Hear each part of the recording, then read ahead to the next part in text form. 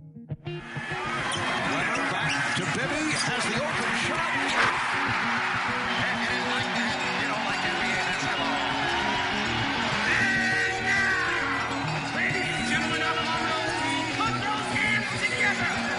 Only tonight's starting five for your Sacramento Kings. Welcome to the Kings Insider Podcast on CSNCalifornia.com. Introducing your host, Sacramento Kings Insider, James Ham.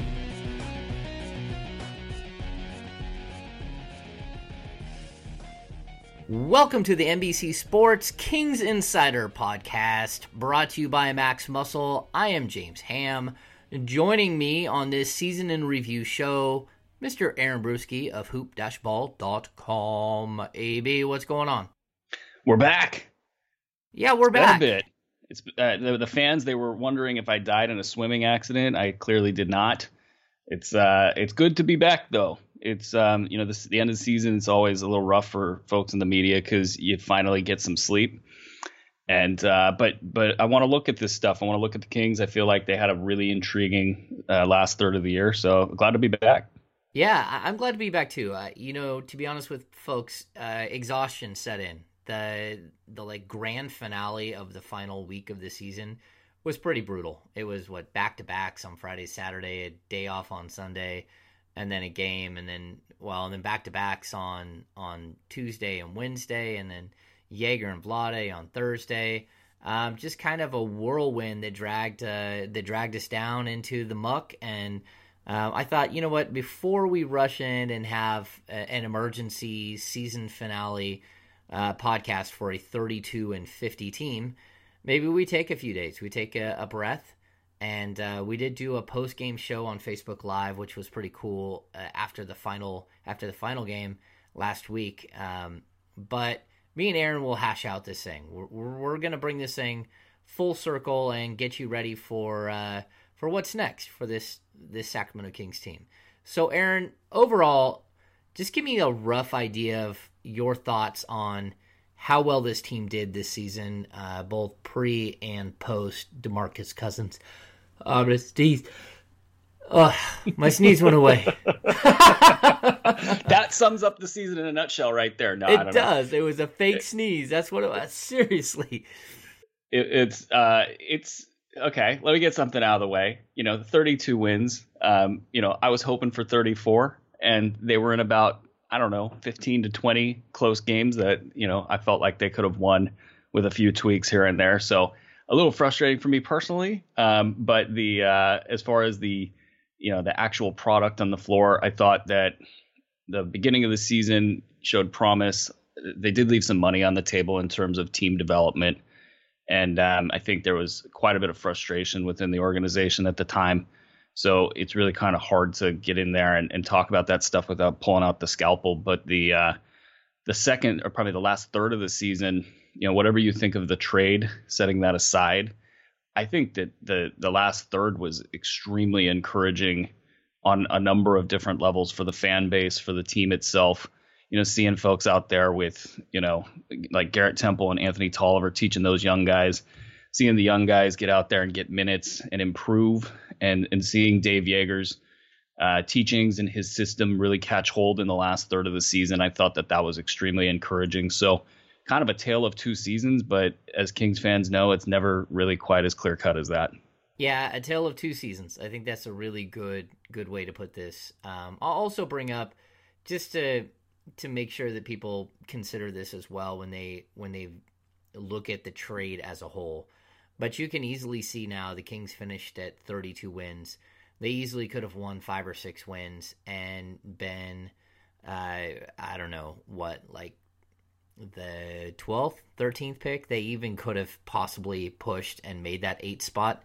I don't know, because Portland did finish off on a pretty good hot streak. But my point is very clear. If the Kings had DeMarcus Cousins, they would not have had their own 2017 draft pick. I mean, there's just no way. You would have given that pick to Chicago. And so now, just so people know, the trade, the Omri Caspi and a number 1 for J.J. Hickson deal from 2011. It's gone. It's over. The Chicago Bulls now have the Sacramento Kings second round pick, and the Kings in the deal when they made the deal for DeMarcus, you got to remember they also picked up a second round pick, but it's the Philadelphia 76ers second round pick, which is a really nice second round pick. It's like the 4th or 5th pick in the second round. So they have that pick. They have their own pick. And, of course, they have the Pelicans pick, which finished in the 10th spot. And, again, the Pelicans finished with one more win. Wait, one more or 2 more wins than the Kings? 2 more wins. So, again, it's easy to see how the Kings could have easily been the 11th spot, the 12th spot, and not had their pick. The reason I bring that up is that when I think the end result, when you do the full postmortem on the DeMarcus Cousins trade, which probably needs to happen like 3 years down the road, you need to consider Buddy Hield, you need to consider the 8th pick and the 10th pick and that Philadelphia pick, all part of this trade, because the Kings would not have had that pick if it weren't for the DeMarcus Cousins trade. So I'll get that out of the way. The last third of the season, Aaron, for me, it was different than any other season that I've seen for this team. And I've seen this team quit plenty of times. I've seen them sit plenty of players, but I haven't seen them sit and bench and sort of do away with the end of the season quite this way, where they fought each and every night, but they did it with a very young core of 4 first-round picks from 2016 and a first-round pick from 2017, and they really let the young kids play, except for Malachi Richardson, who was, of course, injured. And then they peppered in veterans, around this to try to fill out the roster. But they asked their veterans to do something that was very difficult, to swallow their pride and sit. And to a man, their veterans took it like professionals. They did not want to sit. We know that much. I know that much personally. But they all said, we understand. And so sort of a strange into the season, but really for me, it's a building year, at least a building third of a season, which I think will pay off huge dividends down the road. Yeah, when I look at this, I have a hard time getting critical over certain things. Like, it's part of what we do when we're trying to project, whether it's season long numbers or whatever have you for teams. We'll start doing that in a couple months now. We start to look at things really critically. And even during the year, we want to know, are certain players, our coaches, schemes, systems, whatever we're looking at, we really get in there knee deep and look at this stuff. So we might have a thing or two to say about the way somebody might be developed, like Skal Labissière over the last third of the season. Was he given enough touches? Were the other players, especially the veterans that are free agents and kind of looking at their next deals, were they kind of looking at their shots in lieu of getting somebody like a Skal Labissière involved? We could do that all day, but by and large, this was an extremely positive third of the season for the Kings. And when you look at, there's 2 schools of thought out there. One is to get the highest pick possible, and that development doesn't matter, that it doesn't carry over into the next season. And organizations like the Spurs, the Heat, and a number of others, they don't look at it that way.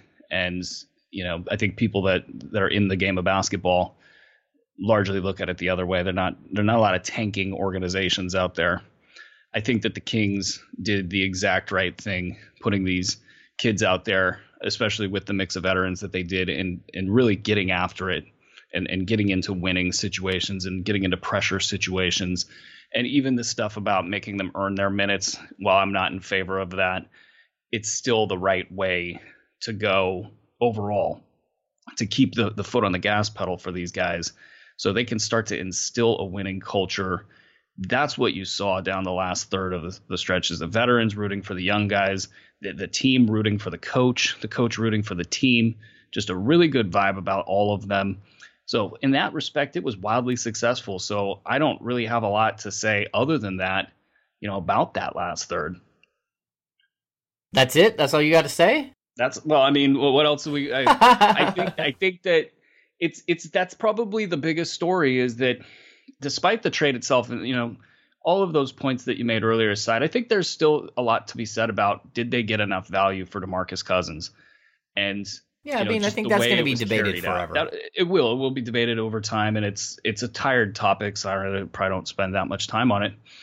But the way that this organization has been for 10 years has been this kind of constant cloud over it.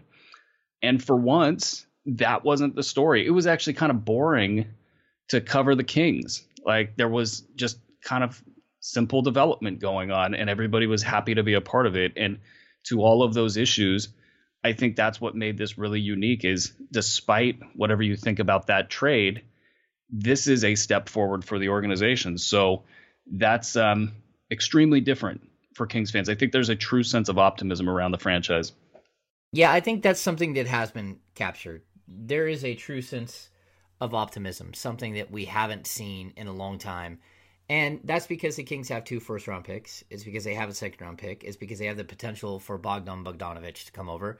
It's because they have a young shooting guard that averaged 15.1 points per game over his last whatever games and shot a tremendous mark from the field. Buddy Hield absolutely put on a show down the stretch, and you've got to be really happy about that.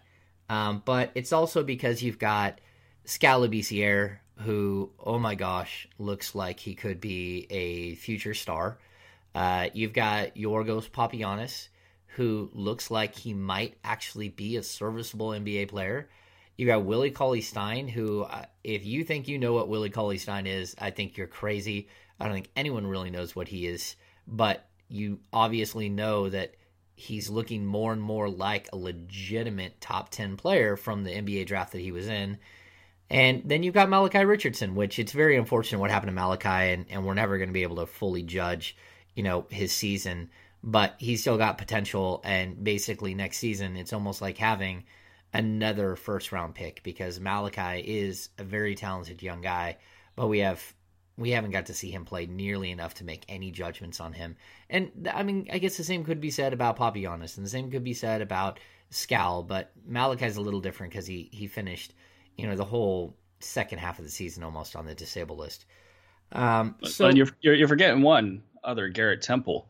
Yeah, this is a top defensive shooting guard in the league. I'm gonna rate these guys that have the all defensive team votes. I'm gonna rate them on their ability. You'll never let us forget Garrett Temple. I'm never, because you know what? It's my job to sit here and say stuff like this. It's because, I mean, I've not seen this in a very long time. In the first third of the season, maybe the first half of the season, you brought a murderer's row of offensive players and guys that have had historic seasons. James Harden's, Russell Westbrook's, up and coming players like CJ McCollum and Damian Lillard. You're watching those guys in the playoffs score at will. He shut down every single one of them. Not like missed one here or there. He literally shut them down. And he deserves more credit, because there's no other player in the NBA that can say that they did that, maybe with the exception of like Kawhi Leonard, and Draymond doesn't get out there on the perimeter and cover those guys. So it's basically Kawhi and Garrett Temple, and that's it. Well, Tony Allen can still do it. Tony, 2 years ago, I would have agreed with you. Now there's too much mileage, and no offense to Tony Allen, but I think if he gears it up for a game, he's probably a little bit better than Garrett, but not over the course of 3, 5, 10 games. Okay. So we're just going to run through it really quick. We're going to explain the roster situation and what's going on moving forward.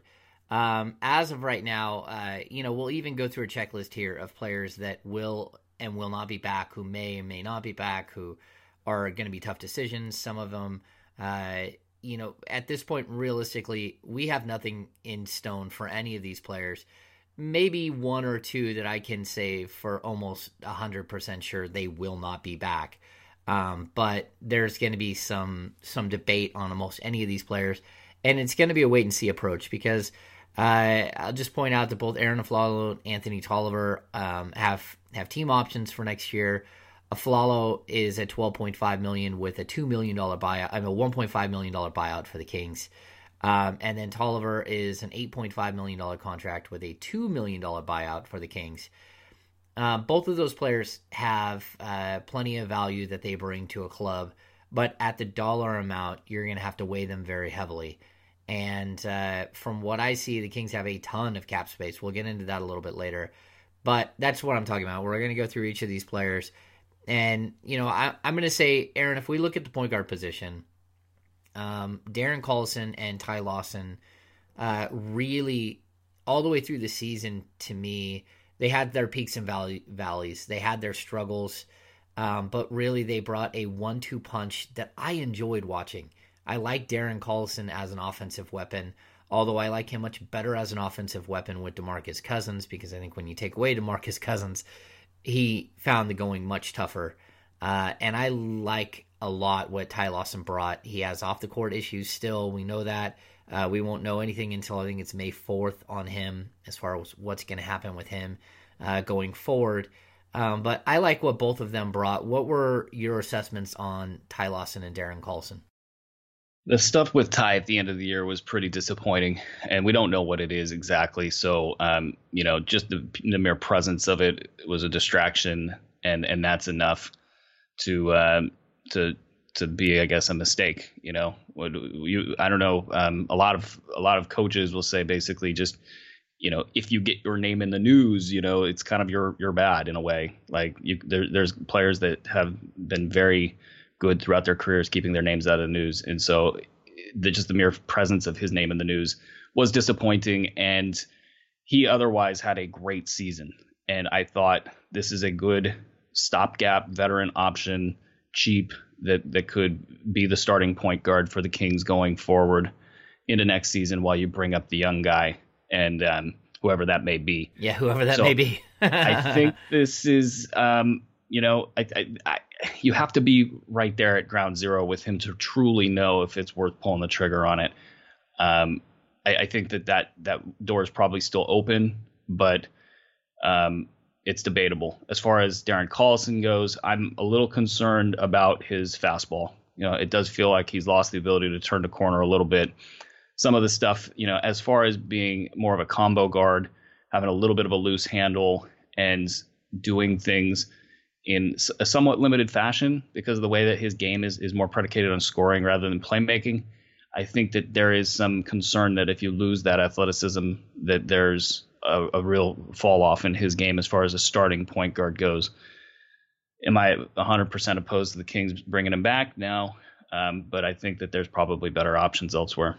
Yeah, I'm not 100% opposed to bringing both back. I actually, again, I think it actually works. You just have to have, consistency throughout the season. I think Lawson, he's played himself into a bigger contract, but a bigger 1-year non-guaranteed contract. So if I'm looking at Lawson last season where the Kings scooped him up for less than $1 million at the last second, I think he's probably gonna make $3 to $4 million this next year. But I don't think he'll get, if anything, he'll get a team option for the next season, and it'll be a similar salary.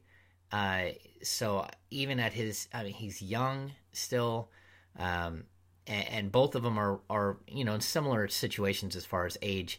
The one thing I'll point out is that Collison has proven over the last few years that while he was willing to accept the role as a bench player with Rajon Rondo last year, I don't think he wants to spend the last 3-4 years of his career playing off the bench for a bad team. And the Kings might be a bad team for the next couple of years. And so I could very well see Darren looking for an opportunity where maybe he has to take a little bit less money, but he goes to a winner and he's, a vital role with a winner. Now, Ty, on the other hand, I think Ty can come in and he helps players around him, be better, which is something that I think Darren is a good point guard who sets up, 5 to 6 assists a game, and his role has always been as a scorer. But I think Ty is just more of a true point guard who can help this young group get better going forward, and who already showed this season he's willing to accept a secondary role if you do draft a young guy, and by mid-season that young guy is starting to show some flash, and you need to increase his minutes.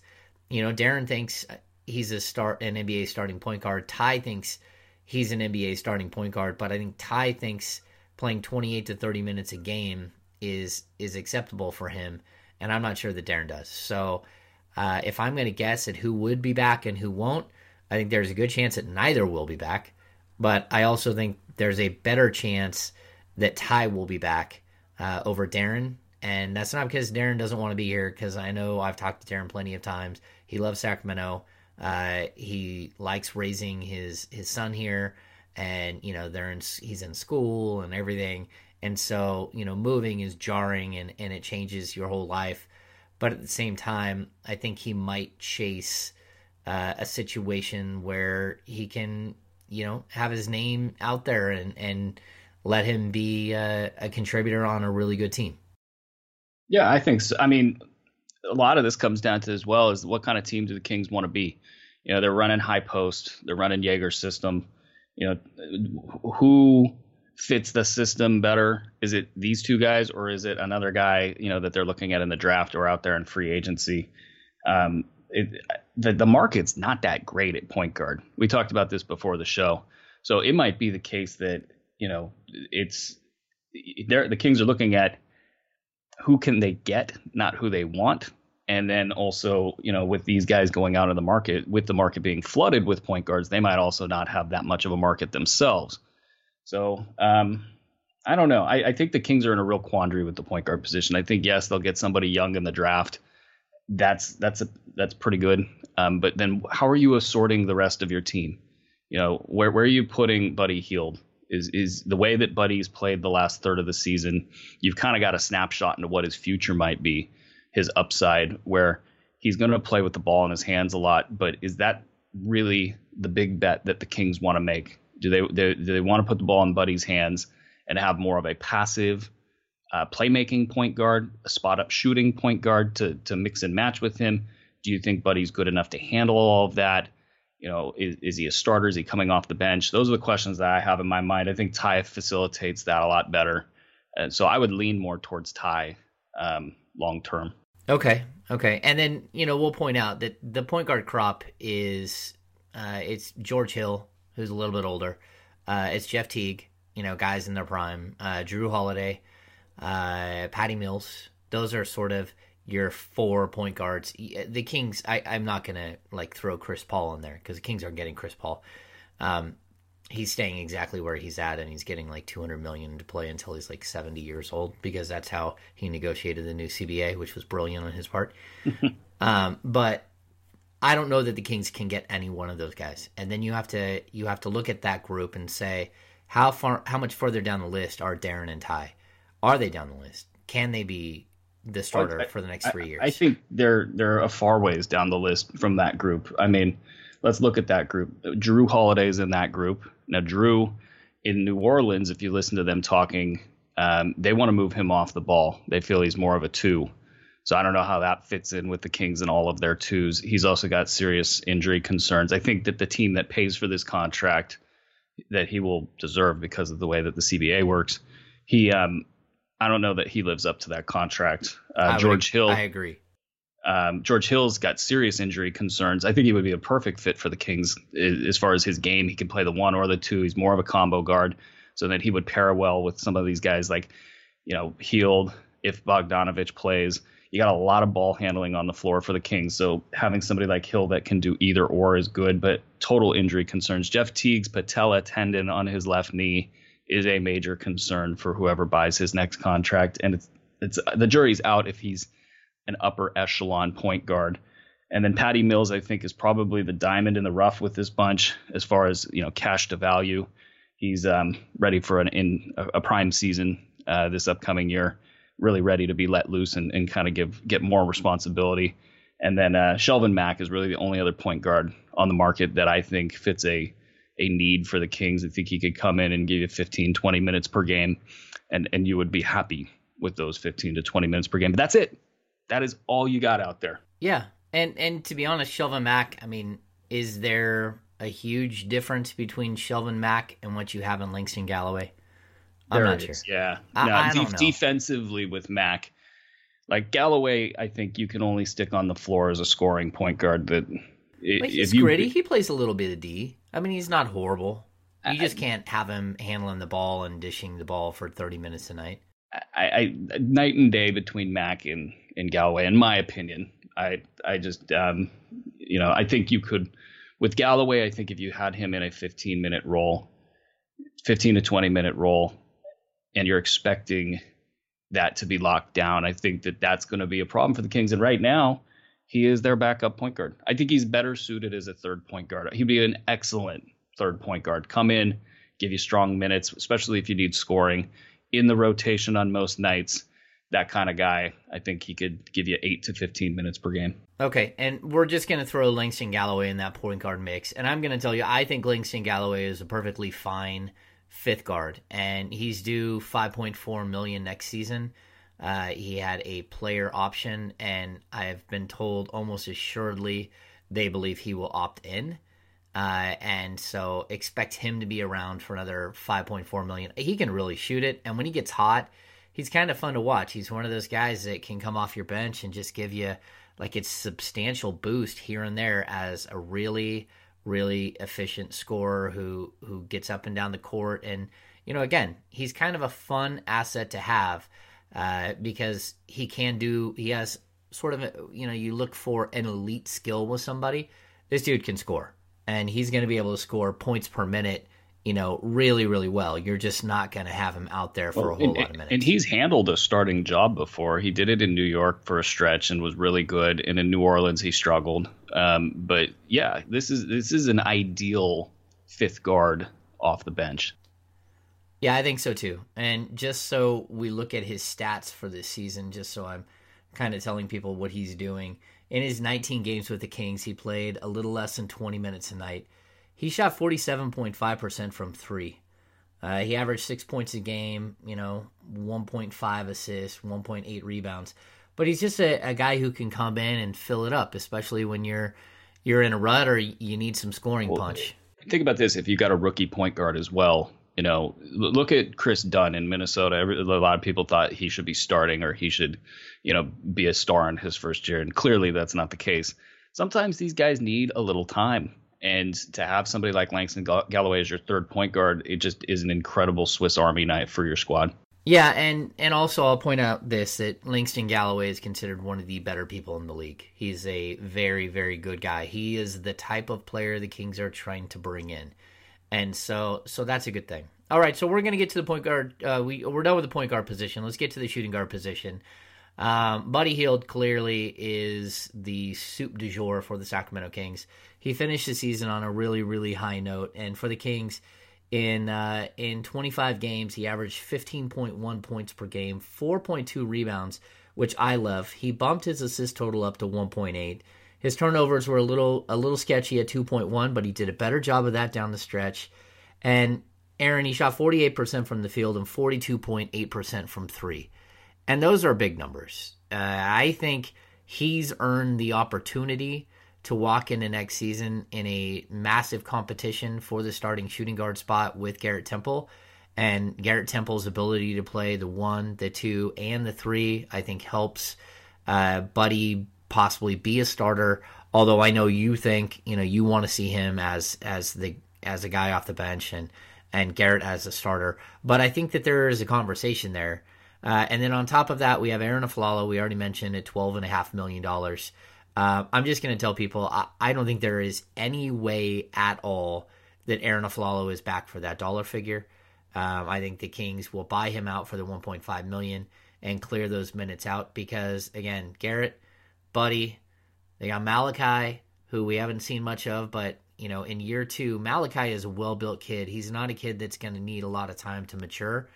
And then on top of that, you have the potential for Bogdan Bogdanovic to come over from playing overseas in Turkey. And you don't know what he is, but I guarantee you this, you put him on an NBA court, he's probably a 10-point, 4-rebound guy in year 1.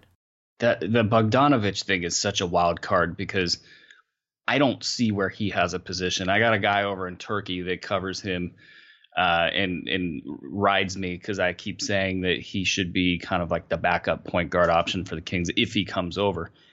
And it's only because he's good handling the ball. He's kind of a poor man's CJ McCollum, if you want to call him that.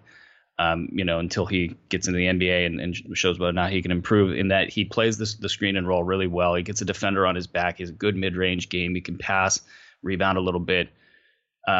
But he really is a shooting guard. That's this guy's point, is he's a shooting guard, and you don't have any real space for him with Temple and Buddy in the mix. Yes, you could move Temple up or down, but it's really not a part of the long-term game plan. So that piece, I would see him as the backup point guard in the Kings configuration. But let's set him aside for a second. The story with Buddy, his shooting percentages coming out of college were eye-popping. Like 50, 40, it was 50, 50, 90 on high volume. And so you knew that there is this potential for him to be a very efficient NBA player. So here he comes into the Kings and really just shows an array of moves. And the question with Buddy is he more Jamal Crawford, or is he somebody else, that can defend, that can pass, and that can finish at the rim? Those are his three areas. And the other issue for him is, if he's going to take, so many shots, is he going to understand the game as a whole, the functioning heartbeat of a team? Is he going to be able to take that and be the lead guy? Because that's as important as anything else. If you're going to be the lead guy, you've got to figure out what makes the other four guys tick. So those are my questions with Buddy. As far as, who would deserve the minutes on an NBA roster, you stick these two on any of the other 29 teams, Garrett's going to deserve the minutes over Buddy every single time down the road. You stick Buddy against elite frontline scorers in the NBA, and it's not going to be pretty next year, and it's not going to be pretty the year after that. It's not fair to ask him to be good at that. That's not what his calling card coming into the league has been or is or should be. The only real question is distribution of shots, in my opinion. If you find your starting unit is a little bit light on offense, then you might build an argument to bring Buddy in there and do stuff. But it's an unquestionable positive, last third of the season. And the folks in New Orleans were very happy with Buddy too. He had a lot of rookie mistakes. Defensively, you could not keep him on the floor at a lot of times. So I think really you just got to answer those three on-court questions. Defense, can he finish at the rim? Because that unlocks everything. Right now he's efficient without being able to finish at the rim. And the passing is obviously a big problem.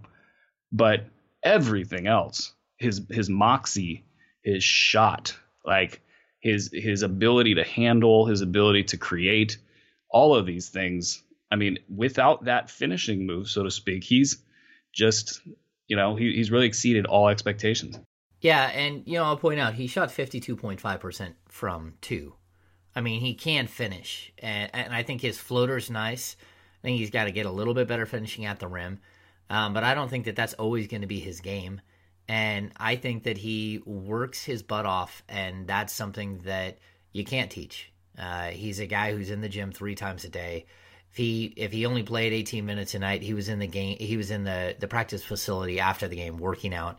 He's a guy that pushes, and I really respect that. He wants to be great, and I'll also point out he came to basketball late. He was playing high school ball in the Bahamas. Who do you think he was playing against in the Bahamas? I mean, it's not like he's up against, other college level players that were going to be college players, so he's got some time here to grow. And just because his age says 23 as a rookie, don't worry about that. Just look at the fact that he improved every year in college, and he could improve every year in the pros. And, maybe when he's 25, 26, we sort of see the finished product of what he's going to be. And I don't think people are going to be too bummed out about what the finished product is. I think what they are going to know is that he's never going to be a great defensive player. He's always going to need team help, and that's for sure. But then on top of that, I think you're still wondering, what is he? Is he a 6-man? Is he a starting 2? He's going to try to prove people wrong in that aspect. And the one thing that always sticks out to me, and I've talked about this on the telecast, is that he rebounds really, really well for a shooting guard. And, when I look at him versus a guy like Ben McLemore, who averages, 2.1 rebounds per game versus 4.2, there's just no comparison. You're looking at a guy who actually has an idea of how to go get a ball and actually push the offense. And he's going to get better as a ball handler. He's going to get better in pressure situations. I think we're going to have to figure this out down the road, what exactly he is. But, we forget Malachi in this conversation. We also forget Bogdanovic. This is going to be a dogfight for minutes there at that shooting guard position. And that's why I'm going to tell people right away, I don't care. I know you spent the seventh overall pick on him. I don't see any way that Ben McLemore is back with this team next year. He's a good kid. The Kings can keep him as a restricted free agent at $5.4 million and see what the market bears out. But I don't think the market value is $5.4 million for him per season. And I think he's shown some flashes that he could, be absolutely spectacular. But I know there are a few teams out there, the Orlandos of the world, the Charlotte. There's a handful of teams out there that have expressed interest, and I think that he'll probably be on his way. And that's for me, looking at the roster breakdown, looking at his value to contract, and I don't see that there's a way that he'll be back next year, and that's just for me. I spent the last third of the season, at the beginning of it, somewhere around there, I thought to myself, this would be like the worst time to give up on Ben McLemore, because this is the time it's most likely that things click for him. And I said, I'm going to hold off on that because I want to see how he does in this last third. Because really, Dave Yeager and his assistant coaches are pretty good at what they do, like development-wise. And I wanted to see, we could talk about George Karl. It was a total disaster. All the way back, going back in time. This is not a disaster. This was professional development and wanting to see how he reacted when given the opportunities. And he just didn't live up to the call, so to speak. And that was the clincher for me because, I think at that point in time, if you're still making the kind of mistakes that he was making on the floor, at some point you can be a hard worker, but that's part of the hard work as well. And not to be harsh on him. And I think that, he's definitely one of the good guys in Sacramento and has really, really worked his butt off. But that one aspect of the game, having it slow down for you, it's not for everybody. And it's probably best for him. And I don't think the Kings would be making a mistake if they let him walk. Yeah. I'm just going to say, I like Ben. I've known Ben since he was a young kid coming into Sac. And he needs a change of scenery. The Kings might be giving up on what some fans consider an asset. I don't think he's considered around the league as a major asset that can be traded. And while the Kings turned down opportunities to trade him, you still look at it this way. They didn't know they were going to have Buddy Hield on the roster. Langston Galloway's his 1-year contract for next season bites into this. Malachi is developed. You're hoping for Bogdanovic, and Garrett can play the two.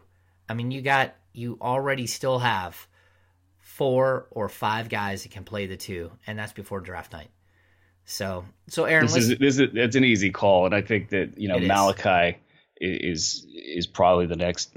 When I look at this roster and I look at kind of what they've got ahead of them, the small forward position is right there with the point guard position, but it's way more optimistic. And so with Malachi, I think he's a 3. I don't think he's a 2 at all. I hope he's a 3. If he's a 3, he solves a lot of questions. I think he's got the strength. I think he's got the lateral movement, the shot. I think he's got the game. I think he's better at the 3 than the 2. I think that, especially with the league trending smaller, I don't think he's going to get beat up down there. There might be some matchup issues with guys like Kevin Durant at the 3 or something like that, who doesn't have that problem. Yeah, and he's athletic. And, it's an athletic. He's got an athleticism where you go, okay, well, at least you have a chance, to not look silly. But Kevin Durant aside, I think, he's a 3. And I think that I don't think you want to start him at 3 this season. I think that there are a lot of 3s in free agency that you could be looking at. And that leads us to Rudy Gay. Yeah. Well, no, you skipped one. There's another one there. And that's Tyreke Evans, who will not be back. Oh, yeah. Sorry. Yeah. I can almost guarantee you that Tyreke Evans will not be back. I think Tyreke Evans comes back to the Kings in a trade down the road that nobody whatever Again. predict. Yeah. And he comes back and he plays a big role in a championship. How about that? Yeah, he does the Corliss Williamson three times the lady. When I really look at what Tyreek brought, it was the same exact thing that he brought a few years ago, except for he shot the three better. And it was a lot of ball stopping. It was a guy who clearly is not healthy yet, and hopefully he gets healthy this summer and is able to bounce back. But he spent, I think it was 13, 14 months being inactive because of knee trouble. And so I wish the best for him. But let's skip to the Rudy Gay situation. So there's some hullabaloo about the Rudy Gay situation on Monday. There was some folks who thought that he was this was the day he had to decide whether or not he was a free agent. And the way it's written, from what I know, is that he becomes a free agent 5 days after the Kings season ends, or June 10th, whichever comes second. So if somehow the Kings had made it past June 10th and were still in the playoffs, it would then revert to 5 days after the season ends, if that makes sense.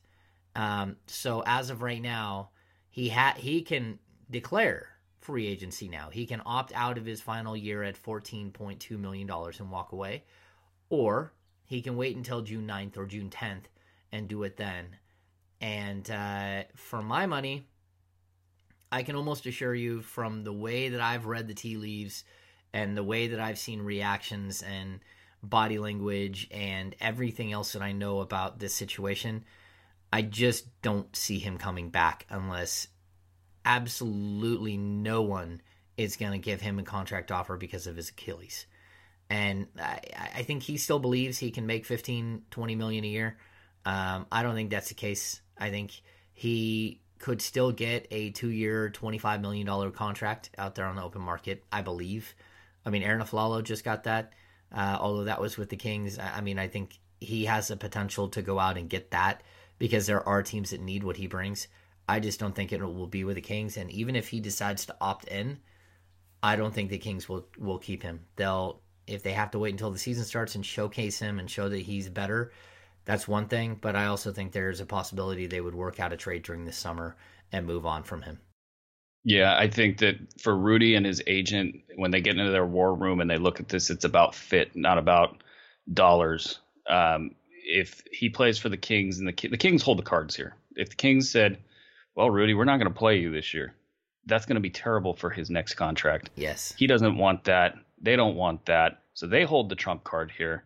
As far as your scenarios, yeah, I think those could absolutely. Does he opt in to get, essentially that guaranteed money? I think though that he's looking for a team that needs a 20 to 25 minute per game score that can bring him along in his first year slowly. So there's not as much pressure on him to perform. I think he takes an under market deal, but for longer years and for more, obviously guaranteed money, probably a 2 to 3 year deal with another team that's fit for him.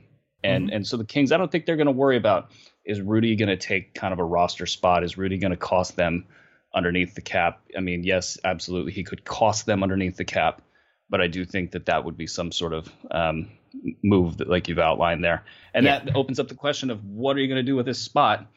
And luckily for the Kings, there are high-end options. There are mid-tier options. There are low-end options that will be available at small forward this year in free agency. I would not bend over backwards to keep Rudy in any way, shape, or form. I think you got a lot of flexibility there. I agree. All right, so let's skip to power forward spot. Let's bust through some of these really quick. I think as of closing of business in 2016-17, Skal Labissiere is your starting point guard for the 2017-18 season. Power forward. Power forward. So what did I say? Point guard. Point guard. Yeah, my bad. Yeah, power forward.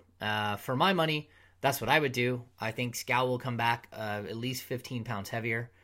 I think he'll come back with an increased skill set, which I think will be absolutely spectacular to watch.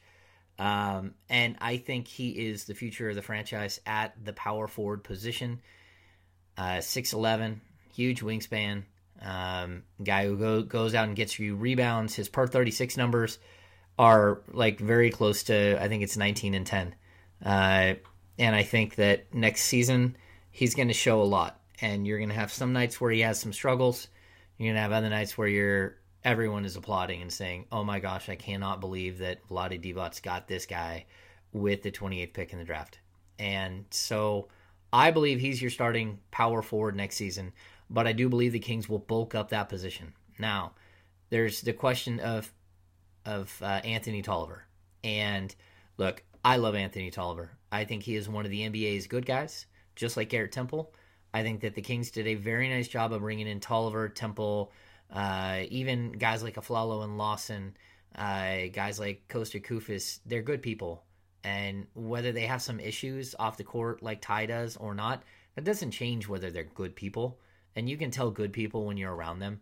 Langston Galloway is another guy, like really, really good people.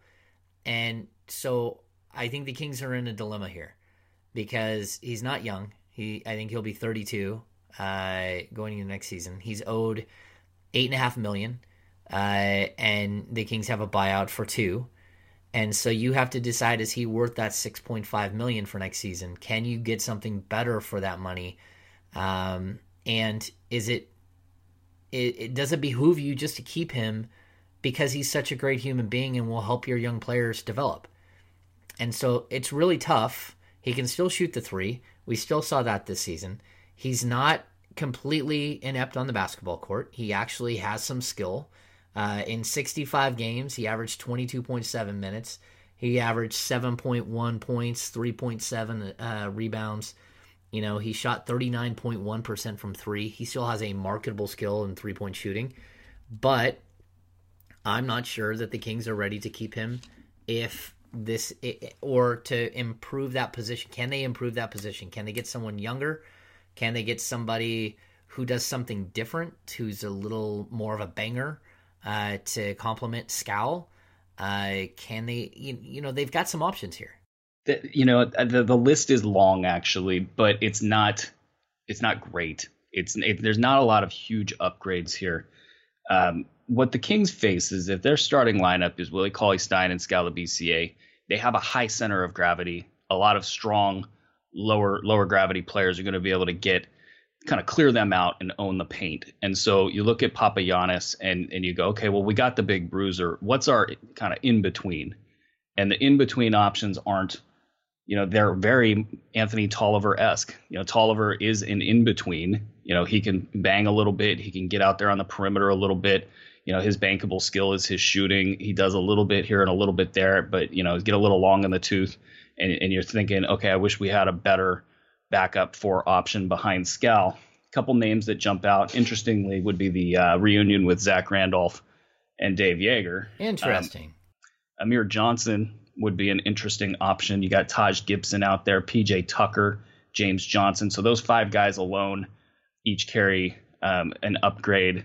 And whether or not, I know I just said James Johnson. You guys got to know he's had an amazing year in Miami. Who knows if he would have that kind of a year away from Miami. But you have some options there.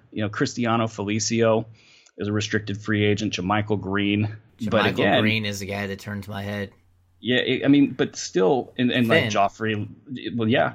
There's not a clear upgrade here. So I think you might take, if you want to add some more veteran leadership and a little bit of scoring off the bench, you could add Zebo, see how that goes if he is indeed wanting to even leave Memphis.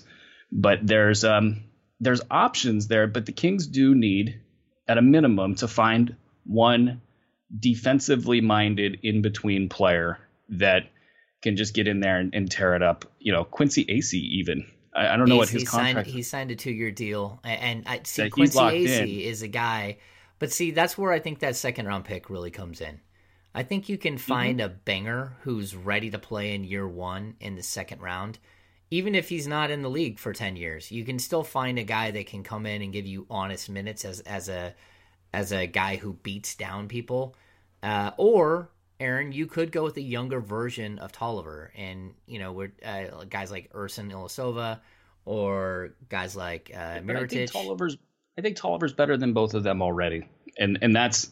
But that, again, this speaks more to the fact that there's not that many great up. I would, if I'm the Kings, I keep Tolliver this year. I think that what he's doing in the locker room, along with what he's doing on the court, I think it's kind of a win-win. The contract's not exorbitant by any means.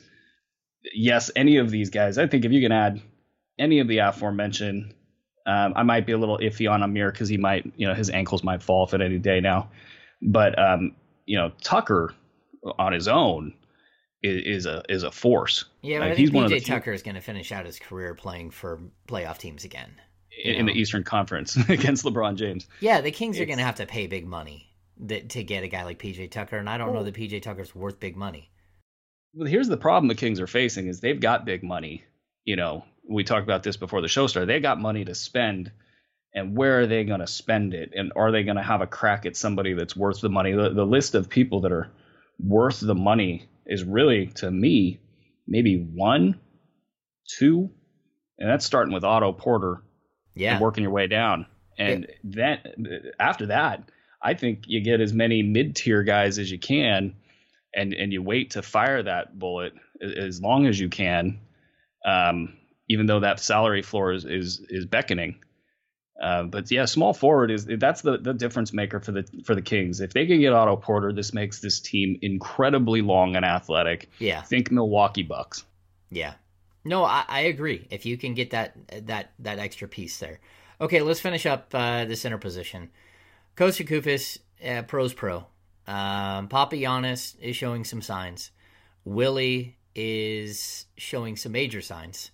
And I think everyone should be pretty happy about Willie, especially his rebounding numbers the second half of the season. But I think with Willie, you need to see it for more than the last 25 games. It can't be oh, you don't like that I don't rebound? Well, let me show you. I can go get you double-figure rebounds every day. And now I showed you and you were wrong. That's not the way this works. You got to show it for 82 games. That's what the NBA is about. It's about players who can go out there, even if he's a guy who can average 11 points and 8 rebounds with a block and a half and a steal and a half. He's absolutely so incredibly perfect for this team as long as he's playing defense. But you still have to get him to that. You still have to get him there. Isn't that classic Willie, though? Because everybody's like, why isn't he rebounding? And then he goes and he thinks to himself, I want to go and excel at rebounding. And then he goes out there and he does it. It's classic. It is classic Willie. It's classic Willie. And he's going to go do Navy SEALs training this summer. And they're going to teach him how to be, efficiently effective at everything he does. I hope so. And that's, I just, the sky is the limit for him. I like the way he approaches the game. I think you just have to kind of expect things to go a little bit slower because he's not trying to just like break through the wall and get it done so fast. He wants to completely understand it. He wants to put his own spin on it, an artistic approach, if you will. And it's really cool to watch. Not every basketball player approaches it the way that he does. And he's on the top 5, post game quotes in the NBA already. He's a really fun player. He's classic Sacramento, and I look for big things out of him. The thin towers, especially in today's NBA. If you have somebody, let's get to Papagiannis because Papagiannis to me is, when they said Marc Gasol, everybody laughed at them, and I laughed at them, and now I understand why they would even think that in the first place. I agree. It's too much to put on his shoulders to be in the same ballpark as Marc Gasol, but he has a guard-like feel for the game. He moves his feet upon catching the ball into a shooter's position, and he's ready to shoot. He sees guard-like passes. He's been improving incrementally in these games, and there's a touch. He shoots free throws well. I can see him stepping out to 3, at Marc Gasol's stage of his career. So I get this, and I kind of cracked up at the end of the year. I'm looking at Vlade's draft, and I'm going, well, is there even a draft that was close to as good as his? No. And that's phenomenal when you consider all this anti-Vlade Divac sentiment in the league. Like, it's amazing how good of a job he has done. And for Papagiannis, to be kind of the subject of ridicule, he's come in and he's got that no nonsense attitude. I mean, that thing about wanting to fight the entire Phoenix Suns team, that was great to me. Oh, his quotes were so good. Did you see his quotes that he gave me? Oh no, my gosh, what did he say? He said some people think that I'm quiet and quiet people they have the fire inside. And it's like, oh. And he's like, well, he's like, they want to fight me. He's like, that's okay. He's like, I turn around, there's 3 Phoenix Suns coming at me. Like, okay, let's fight. And it's just, and I asked every player in the locker room, are you surprised he's the first guy that got a tech? The Kings hadn't had a technical since they had traded DeMarcus Cousins since the All-Star break, since a couple of games before the All-Star break. So yeah, you might have heard that on Twitter. yeah. So anyway, I asked Garrett, I asked Ty, I asked Willie. Willie goes, "Oh man, he's crazy." It's like, what are you talking about? No, he's the guy. He's always gonna be. Yeah, no, he's the first guy I would expect. And I'm looking, I'm like, what? And I asked Ty. He's like, oh no, yeah, he's the guy. He's the dude. He got a little fire in his belly. You should see him in practice. And then I asked Garrett. He's like, I was right there and I heard everything he said. And you know what? He speaks perfect English. And then Garrett said, I think he learned those words first where he's from. Because he's like, that was clear as a bell. Like, whoa, yeah, hey. The other thing about this Kings team that's unique is, post DeMarcus is they're a cast of characters. They're just crack ups. And that's how the Kings really jumped onto the map back before Twitter, back before MySpace, back before everything in this, SI.com covers. And you were like, who's this crazy team out of Sacramento with all the characters? And that's what strikes me about this team. They got a lot of balance, but they got, a couple zany guys and they all have some unique kind of elite skill of some sort, and that's again, it makes this such a weird sort of season. It is a tale of two seasons, and you can disagree with the trade, the way it was conducted, and the return, but it is now working out, I think, for the Kings. I think it is too. I really I come out of it much more optimistic than I have in previous years, but knowing that there's so much work to be done. Okay, so we're going to cover these things really quickly. I'm going to point this out. Willie Cauley-Stein, for me, is a guy who decides to meander down the long path instead of taking the direct approach. And I want him to look at a bunch of switchbacks and do what I would do, and that's slide down the middle and skip the switchbacks and, slide down the next hill and get to the next switchback. He's not going to be that guy. He's always going to move up incrementally in his development. I think Scal and Buddy are guys who can jump big time above their place where you thought they would be to somewhere different. Okay, so here's kind of the rundown. The Kings have 8 players under contract going forward, and that's not including Aaron Flalo or Garrett Temple, and these are or Rudy Gay. The 3 of those guys make about $34.7 million next season. And so if the Kings have all 3 of those guys on the books, their number jumps up to roughly, $79 million. $69 million, is where their cap figure is. That still leaves them roughly $34 million under the cap. The cap this year is at 103.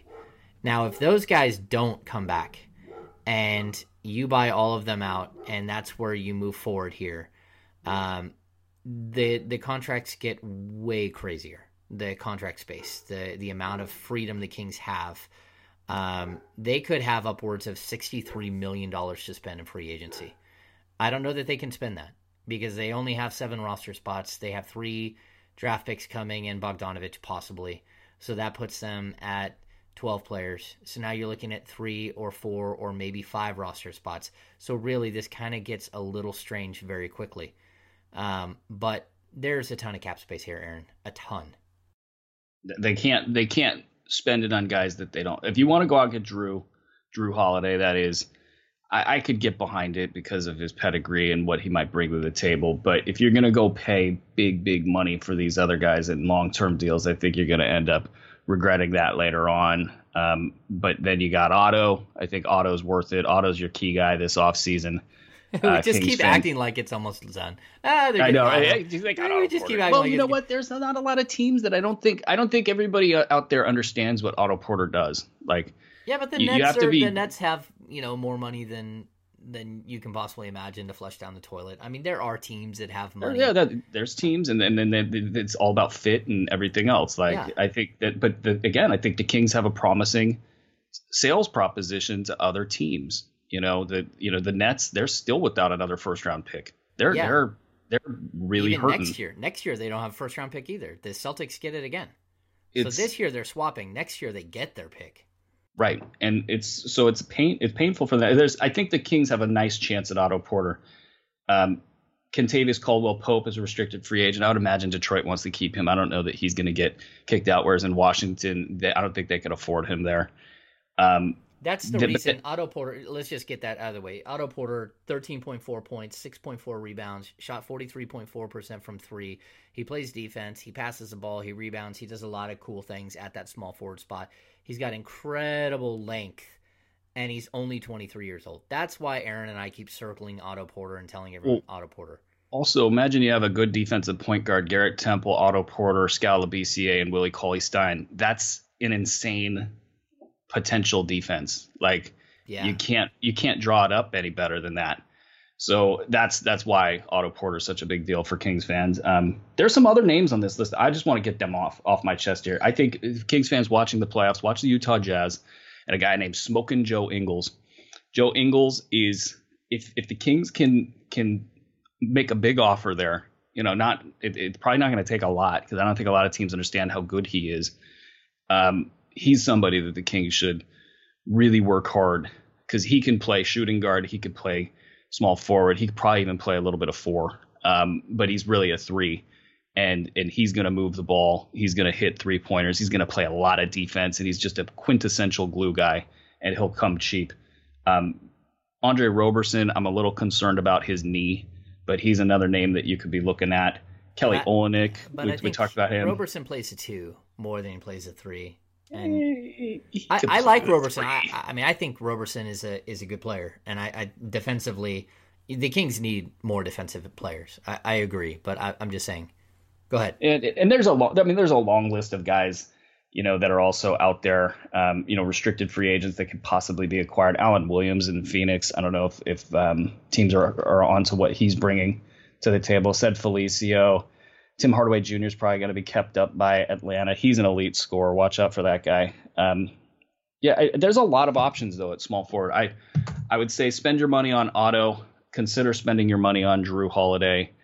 Maybe make a kind of high-end but smart offer to George Hill. I don't think Jeff Teague's the guy you want to spend money on. Patty Mills could be a good 2 to 3 year stopgap solution as a scoring point guard. But yeah, and it's going to be hard for them to spend all that money, and you just want them to not do it when it's not good.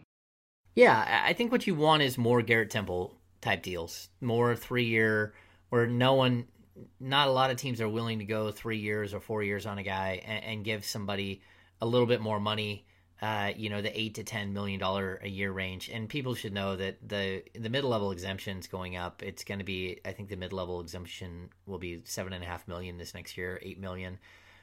Minimum salaries are going up. The bi-level exemption is going up to like $5 million. So the money we're talking about here is very different than it has been in past years.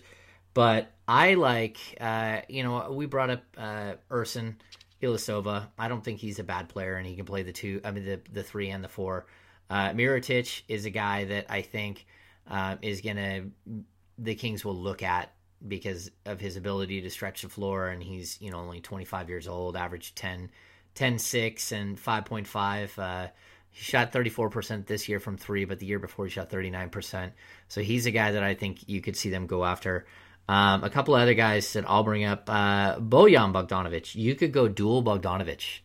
Go Bogdanovic at the 2-3, and the Bojan Bogdanovic can really shoot it. He shot 39% from 3 with Washington, averaged 13.7 and 3.4 rebounds on the season. He's not going to do a lot of dirty work, but if you got just a need for a flamethrower on the outside. And then the other guy the two guys that I think are kind of Kings-type targets, if I'm looking at, who can I go get that can immediately impact the defensive end, immediately impact, give me something but not be over the top, not need all the shots and all that stuff, that would be Robert Covington and JaMychal Green. I like JaMychal Green, and I think Dave Yeager would probably say the same thing. He likes him, and he wouldn't mind making a phone call there.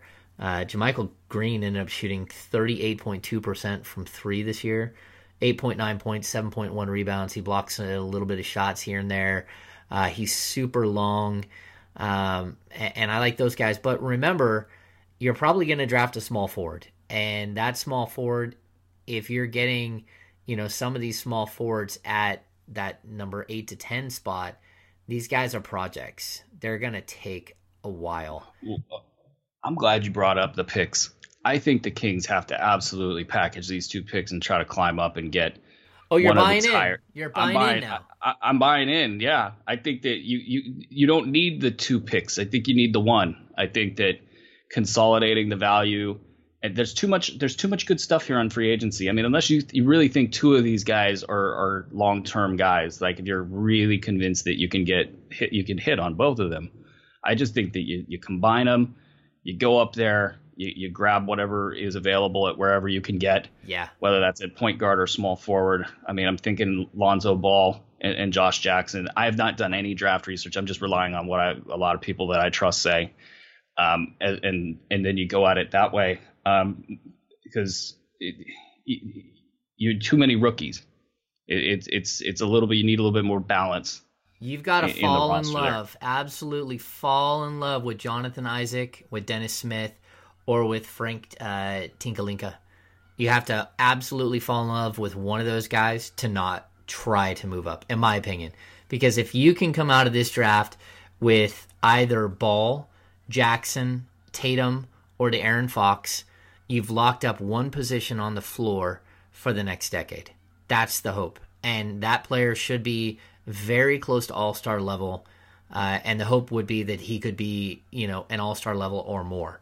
And I think you have to do it. I mean, even if it means, if you're sitting there and the draft goes according to Draft Express, where Fultz and Ball and Jackson and Tatum go, and number 5 is De'Aaron Fox, and you have De'Aaron Fox rated as an all-star level point guard, and you don't have Dennis Smith or you don't have Frank Tinkalinka set up as an all-star, you have to make that move, because that's how this team gets better fast, with one floor general, with one guy. And again, Josh Jackson, floor general, even from the small forward position. He is a leader, a guy that brings you into battle. He may have a little crazy in him, but, this is a player that can change the direction of your franchise, and that's where the Kings are.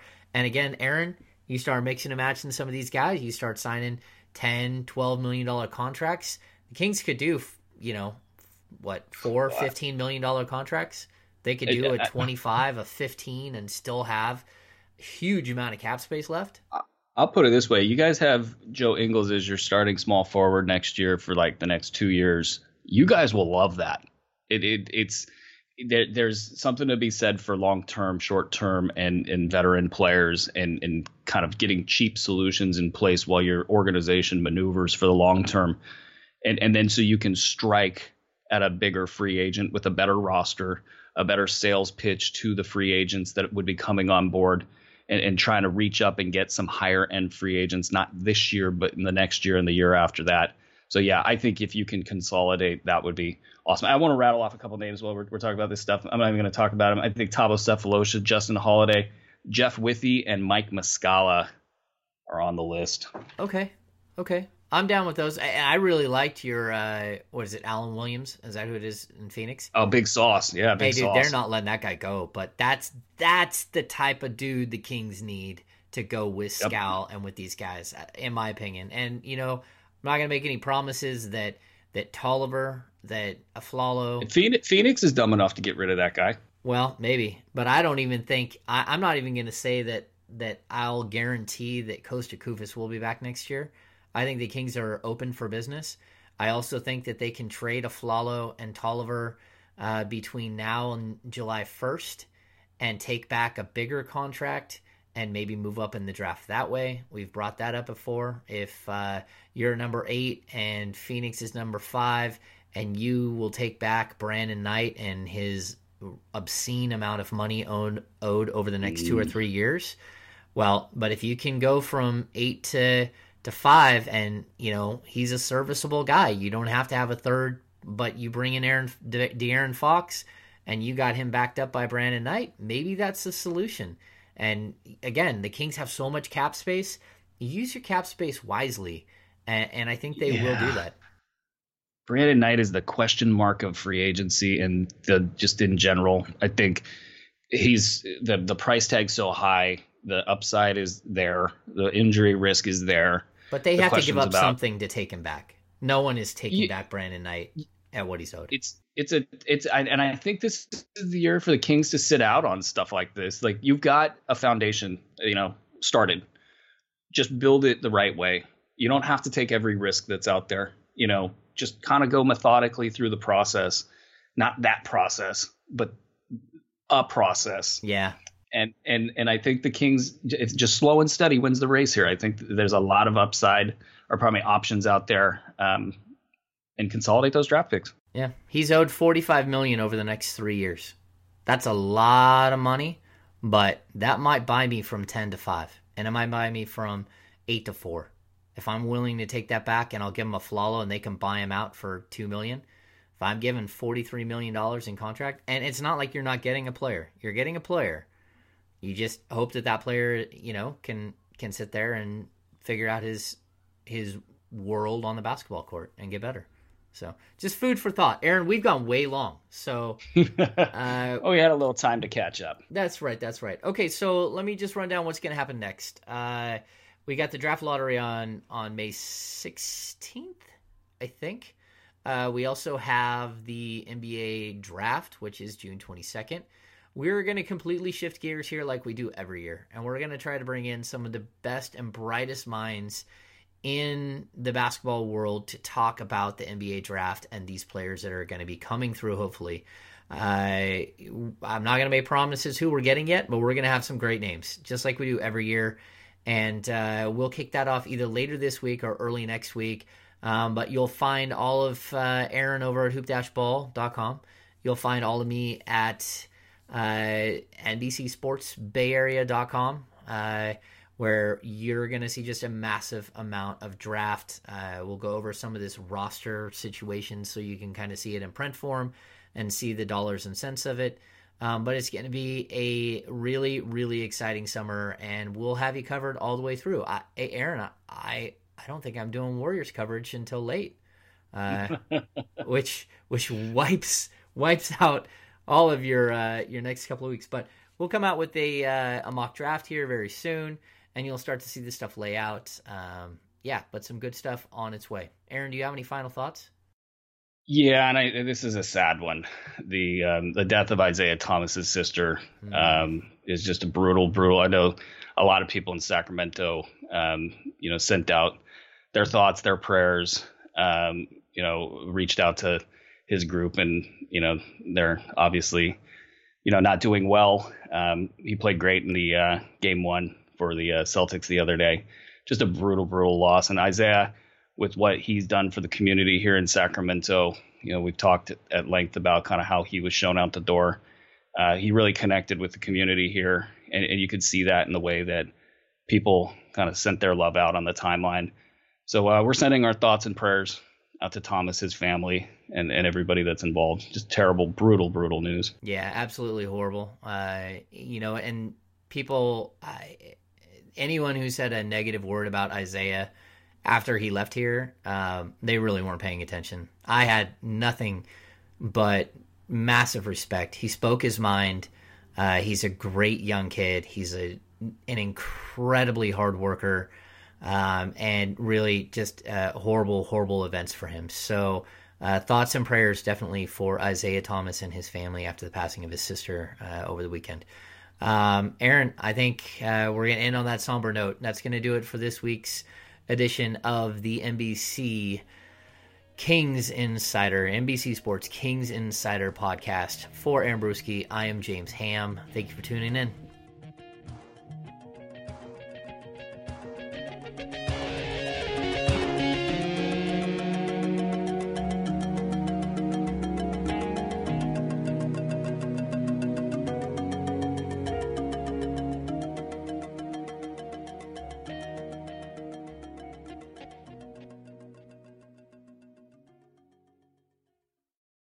To protect your fleet and your reputation, there's the Michelin Agilis Cross Climate Tire, Michelin's most durable, heavy-duty, commercial light truck tire ever.